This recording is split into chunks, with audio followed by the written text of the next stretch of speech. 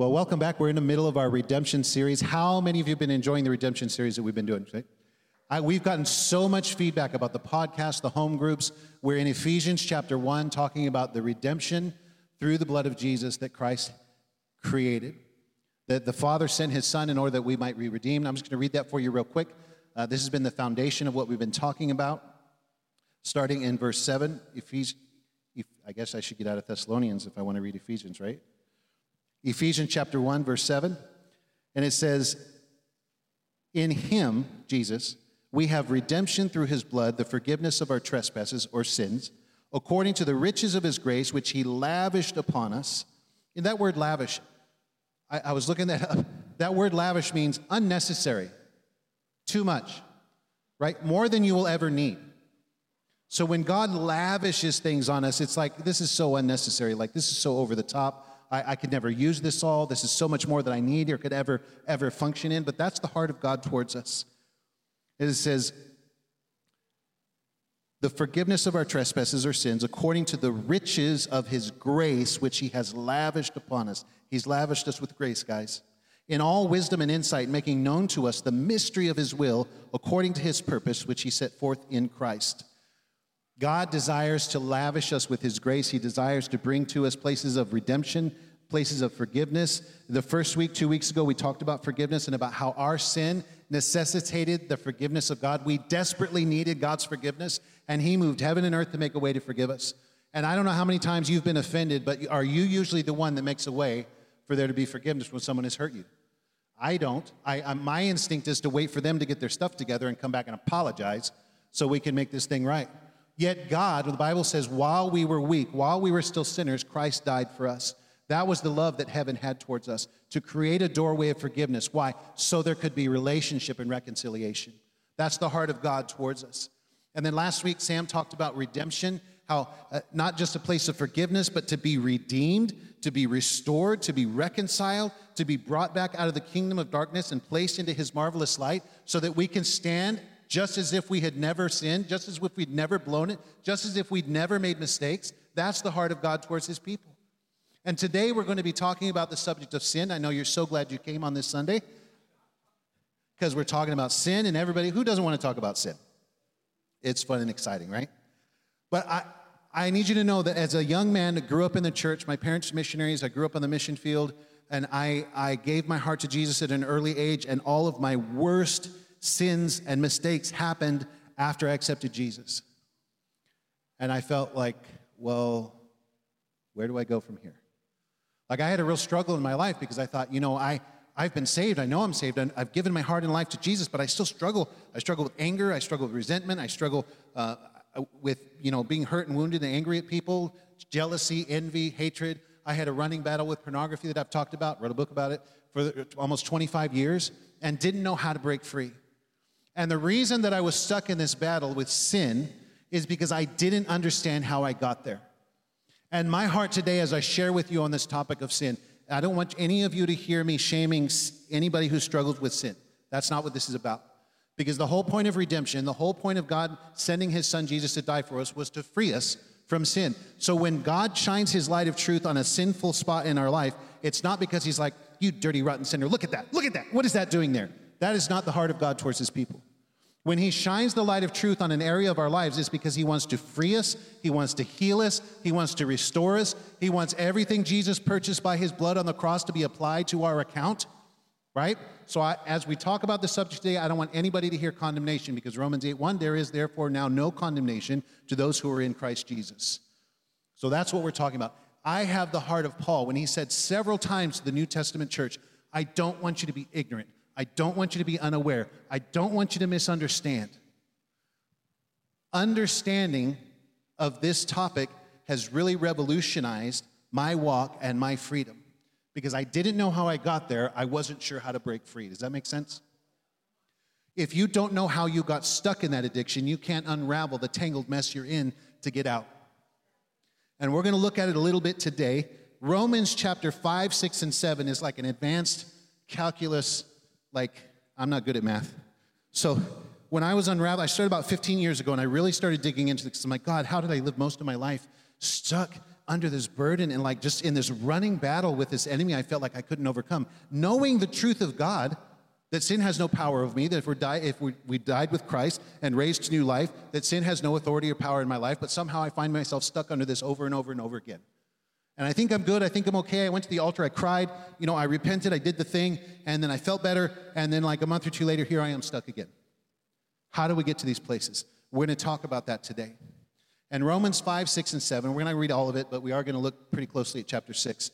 The Bible is talking about this issue of sin and our relationship with sin and how it comes, and Paul talks about his own personal struggle and how to unravel this mess.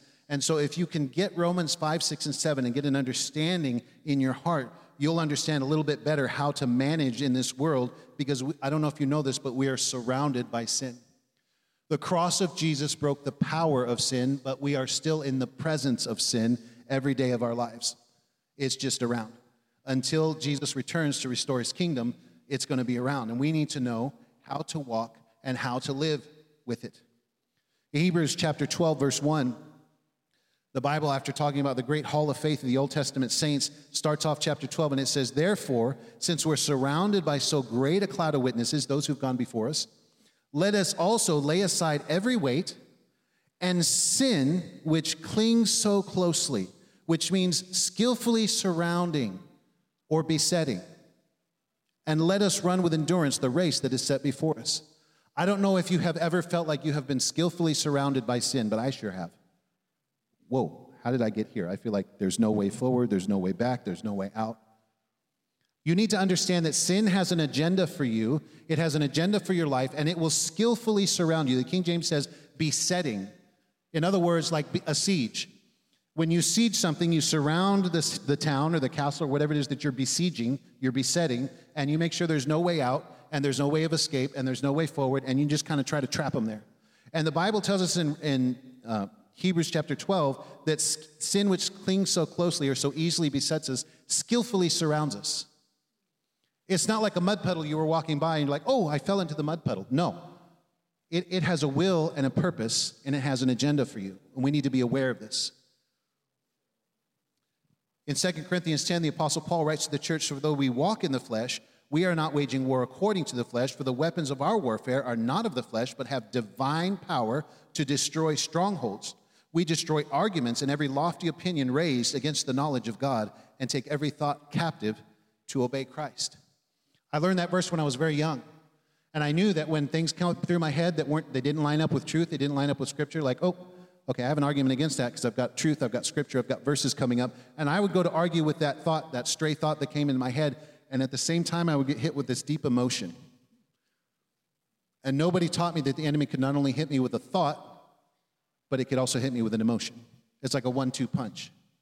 And I went to block the first one, and the second one got me. And as soon as I felt the emotion, I thought, oh no, it's true. Like, I really do want to partake of that. Because I went to argue with the concept, but then the emotion hit me and I was done.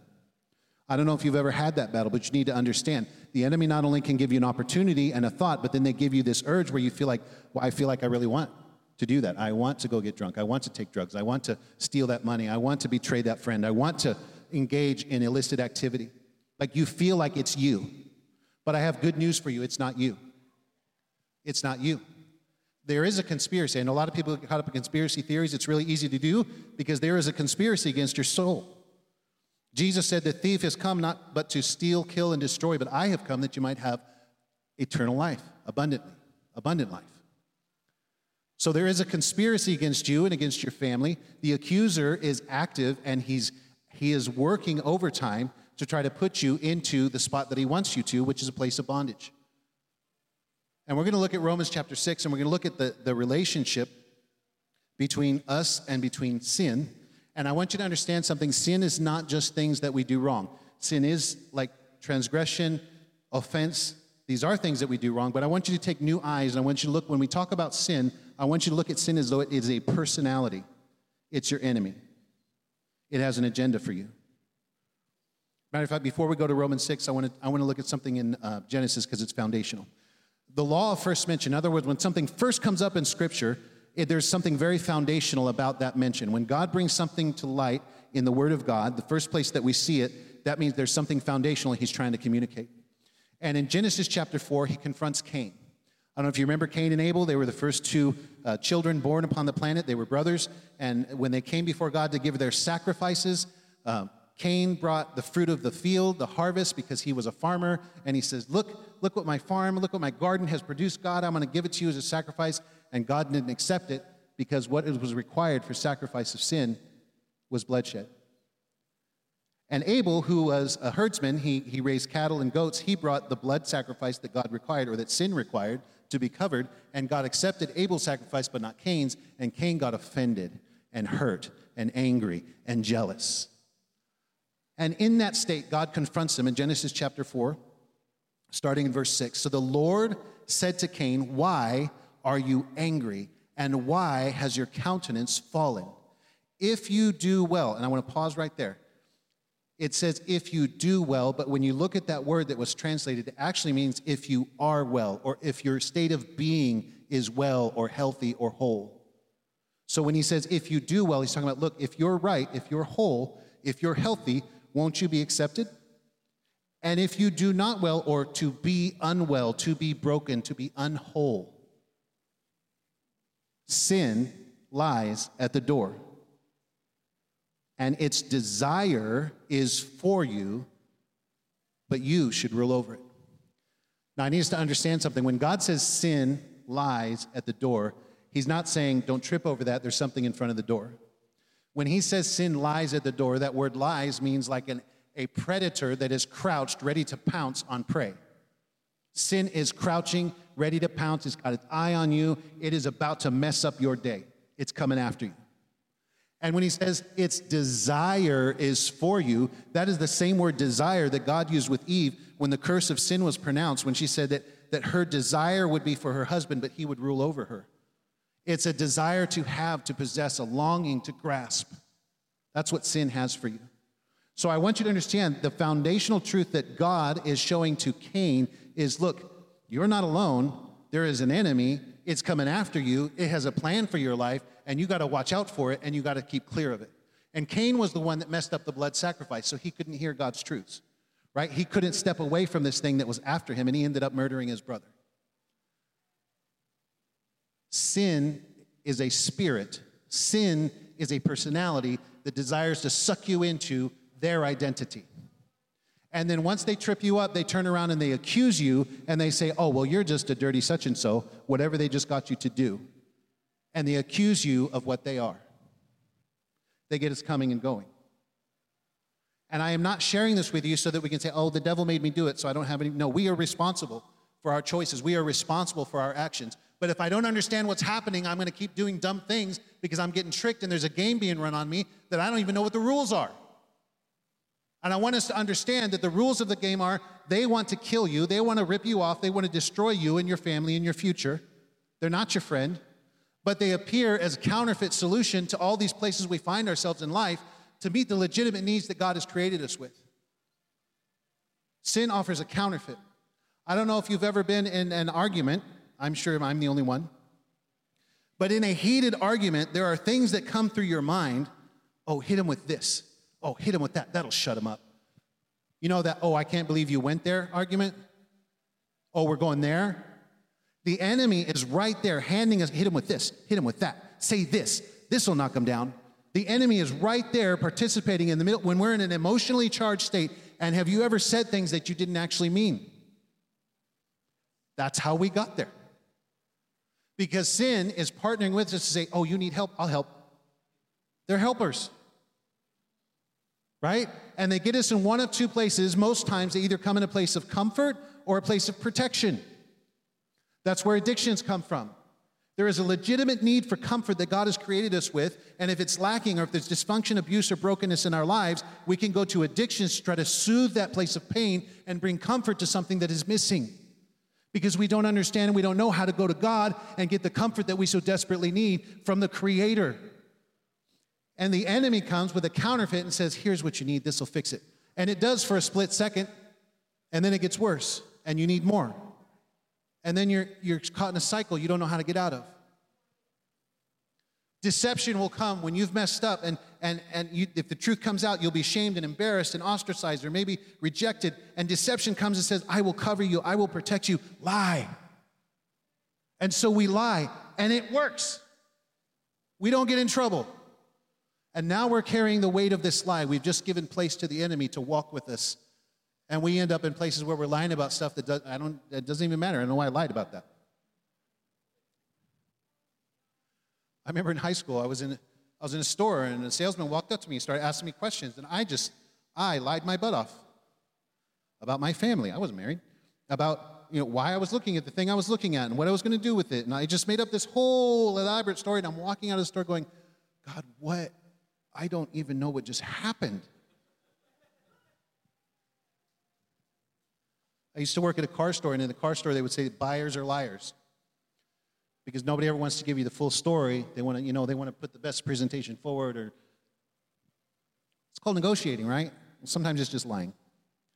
What happened was I had given my heart over to deception at an early age, and deception was with me. It had a place with me, and because it had a place with me, it would pop up at the most inconvenient moments.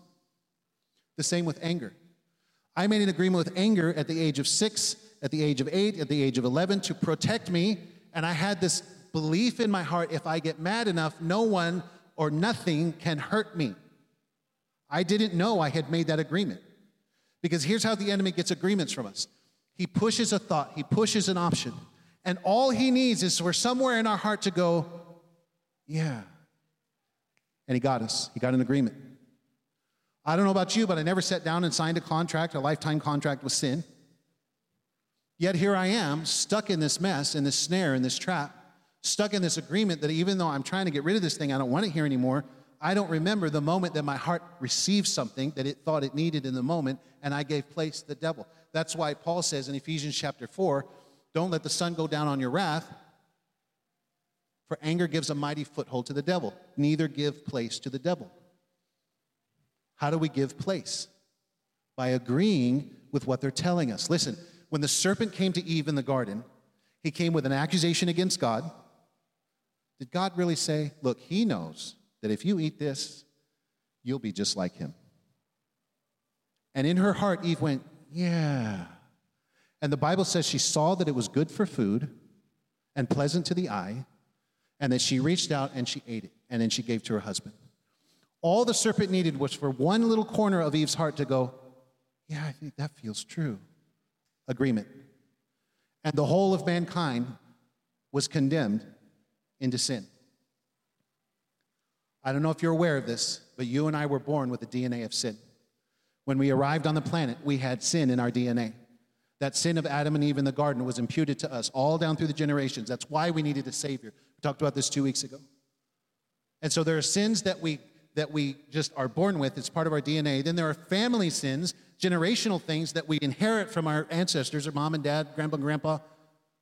They're familiar to us. You ever heard the phrase, it runs in the family?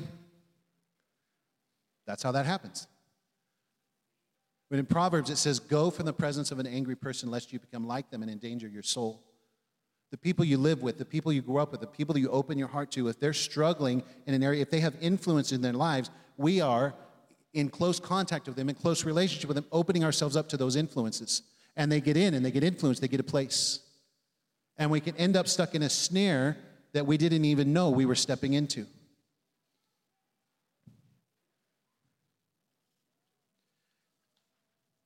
In Romans chapter 6, Paul goes through this whole, I'm just going to touch on a couple verses on 6 just for the sake of time, and then we'll look at chapter 7 real quick. Romans 6:12, Paul warns the church. Now, he's talking to believers, right? He's talking to the church. This is not, he's reaching out to the lost, trying to get them into the kingdom. These are people that have given their lives to Jesus. He's writing to the church, and he says in verse 12 of Romans 6, let not sin therefore reign in your mortal body, to make you obey its passions. Do not present your members to sin as instruments for unrighteousness, but present yourselves to God as those who have been brought from death to life, and your members to God as instruments for righteousness. For sin will have no dominion over you, since you are not under law, but under grace. He's telling believers, don't give in to sin. Don't give your life over to do what sin wants you to do. And listen to the way that it's worded. To make you obey what? Its passions. I don't know if you've ever had the stunning realization of that there's things in you that are dark and disgusting, and if anybody ever knew, you feel like nobody would ever want to be my friend or be around me anymore, because sin has deep, dark, disgusting things they want to drag us into, right? And when we understand the things that we're being pulled on, the things that we're being pushed on, this is the passion that sin is bringing to us and trying to say, you want this. This is who you are. And you and I have a decision to make whether we're going to accept the false identity of what sin is pushing on us and go along with it, or we're going to do what Paul said right here, present myself and my members, my body, my life to God as instruments of righteousness. That's the choice that we have. The problem is when we're backed into a corner and we feel like we have no choice, we feel like we can't make the right decision, that means we've already given away that place of authority in our lives. The places we can't get victory, we feel like we cannot overcome, is the place of bondage and a snare that we're already stuck in. Paul describes this in Romans chapter 7. He says, well, let me just go. It's right here. I have a Bible. I can just read from that. Paul says in Romans 7:15, for I do not understand my own actions. You ever been there? For I do what I do not want, but I do the very thing I hate. Now, if I do what I do not want, I agree with the law that it's good, because the law says don't do that, right? Now it is no longer I who do it, listen, but sin that dwells within me. For I know nothing good dwells in me, that is my flesh. Listen, he didn't say my flesh is no good. He says something is dwelling in my flesh, and there's no good in it. For I have a desire to do what is right. That's my heart. That's my desire. I want to do right. I want to be righteous. I want to do good, but not the ability to carry it out. For I do not do the good I want, but the evil I do not want is what I keep on doing. You ever been there? Now, if I do what I do not want, it is no longer I who do it, but sin that dwells in me. And that word dwells means to house or abode or home. Sin dwells in me. And that is the whole goal and purpose of sin, is they want to abide with you in your life. They want to be your friend. They want to move in. They want to bring their other friends. And listen, sin never comes alone, right? When you let one in, they walk in the door holding hands with the 10, 12 others. And you're like, how did I, what happened? I never agreed to this. We didn't mean to, but we did. And because I didn't understand that sin was a spirit separate from me, I spent most of my Christian life fighting my flesh, fighting myself, thinking that I was the dirty, rotten, stinking problem. And Jesus died to free me from the effects of sin, and the Bible says that he made him who knew no sin to become sin, that we might become the righteousness of God on the earth. And as a saved young man, I didn't understand that God viewed me as righteous, but sin had a hold on me because I had given away my authority, my God-given authority, by accepting their counterfeit solutions. And I want to tell you today that the counterfeits the enemy has to offer you are empty, hollow, and there is death there and destruction there. But the purpose and the solution and the provision God has for you is life. God did not create you with a need that he didn't turn around and create the provision for that need for. So every need you and I have, whether it's comfort, perfection, life, provision, God has a way to meet that need legitimately that is wholesome and holy and righteous, and it will bring strength to your life, your body, your bones, strength to your relationship, strength to your marriage, strength to your family. What the enemy has to offer is destruction. And the world's got a whole lot of advice about marriage, relationships, family. I mean, there's all kinds of stuff out there that you and I can step into that will absolutely destroy everything that we touch. And I want to invite you today to step into what God has for us.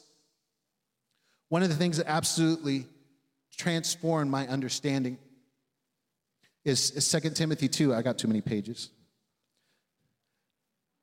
2 Timothy 2, I'll just kind of quote it for you because it's kind of my life's verse. It says, the Lord's servant must not be quarrelsome. Oh, here it is. But kind to everyone, able to teach, patiently enduring evil, correcting his opponents with gentleness. God may perhaps grant them repentance, leading to a knowledge of the truth, and they may come to their senses and escape from the snare of the devil.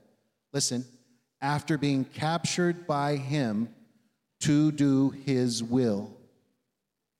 Whose will? The devil's will. Now, I do not today want you to go out of the doors of this place and go, there's demons everywhere. Even though there are. Just like there's people everywhere, they're out there.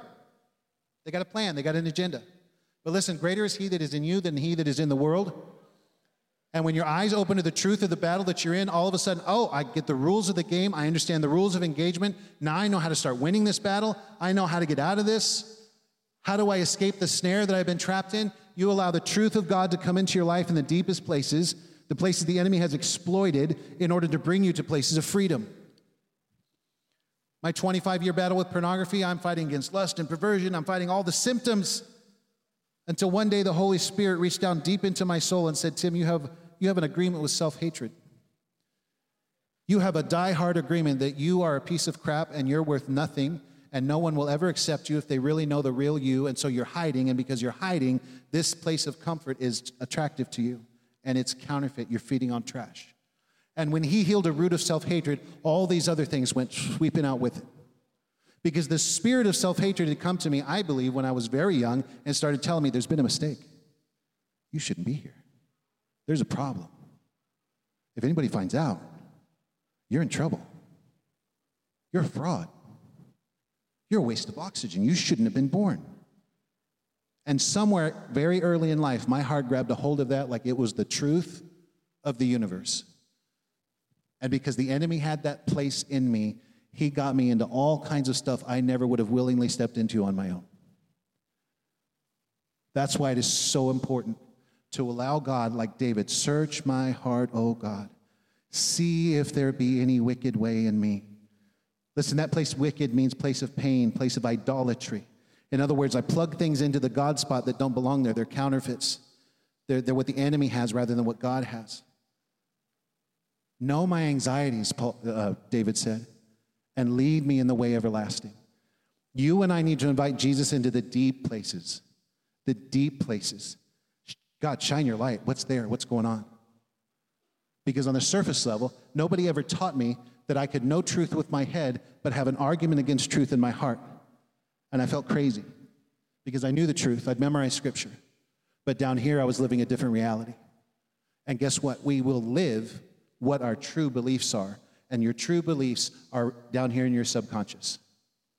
So I'll know truth, I'll know what's right, I'll know what's righteous, but just like Paul said, I don't do the things I want to do, but I end up doing things I don't want to do.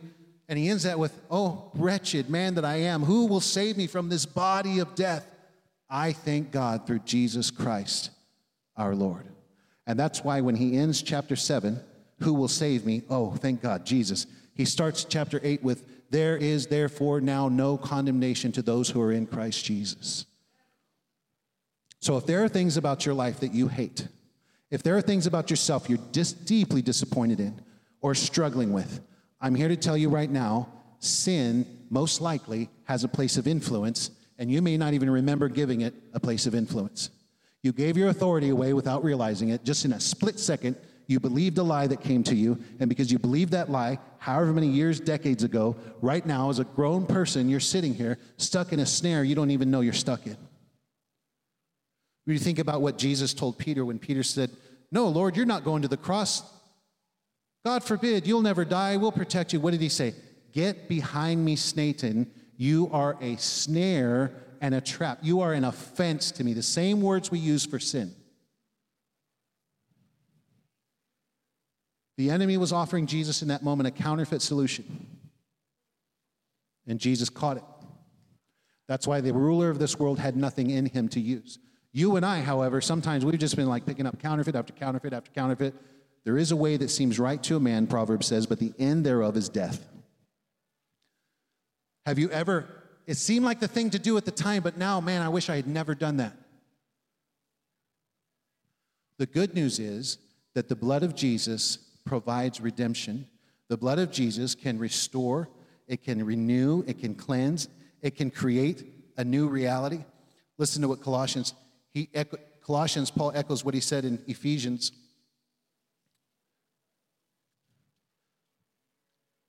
Colossians chapter 2.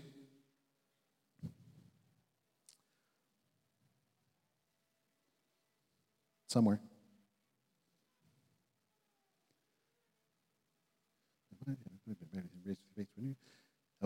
And you, verse 13, Colossians 2:13, you who were dead in your trespasses in the uncircumcision of your flesh, God has made alive together with him, having forgiven us all our trespasses, all the counterfeits, all the mistakes, all the wrong agreements. Jesus, by his blood, has forgiven us all of our trespasses, verse 14, by canceling the record of debt that stood against us with its legal demands. This he set aside, nailing it to the cross. He disarmed the rulers and authorities, putting them to open shame, triumphing over them in him and in the cross. The cross of Jesus guarantees that you and I can be free. The blood of Jesus overcomes the influence the enemy has built in your heart and my heart. And right now today, you and I have an opportunity and a decision. I'm going to ask the worship team to come back up. You and I have an opportunity to allow God to pinpoint the places of counterfeit influence that have been grown, the strongholds that have been grown, the places of operation that the enemy has created in our hearts and our souls. And rather than presenting ourselves to sin or unrighteousness to fulfill its passions, we can fulfill the will of God. Thank you for listening to the Mountain Podcast. The Mountain Church is located in Las Vegas, Nevada, with services happening every Sunday at 9 a.m. and 11 a.m. If you'd like to know more about the Mountain Church, please visit us at themtnchurch.com or watch one of our services on YouTube. Again, thank you for tuning in.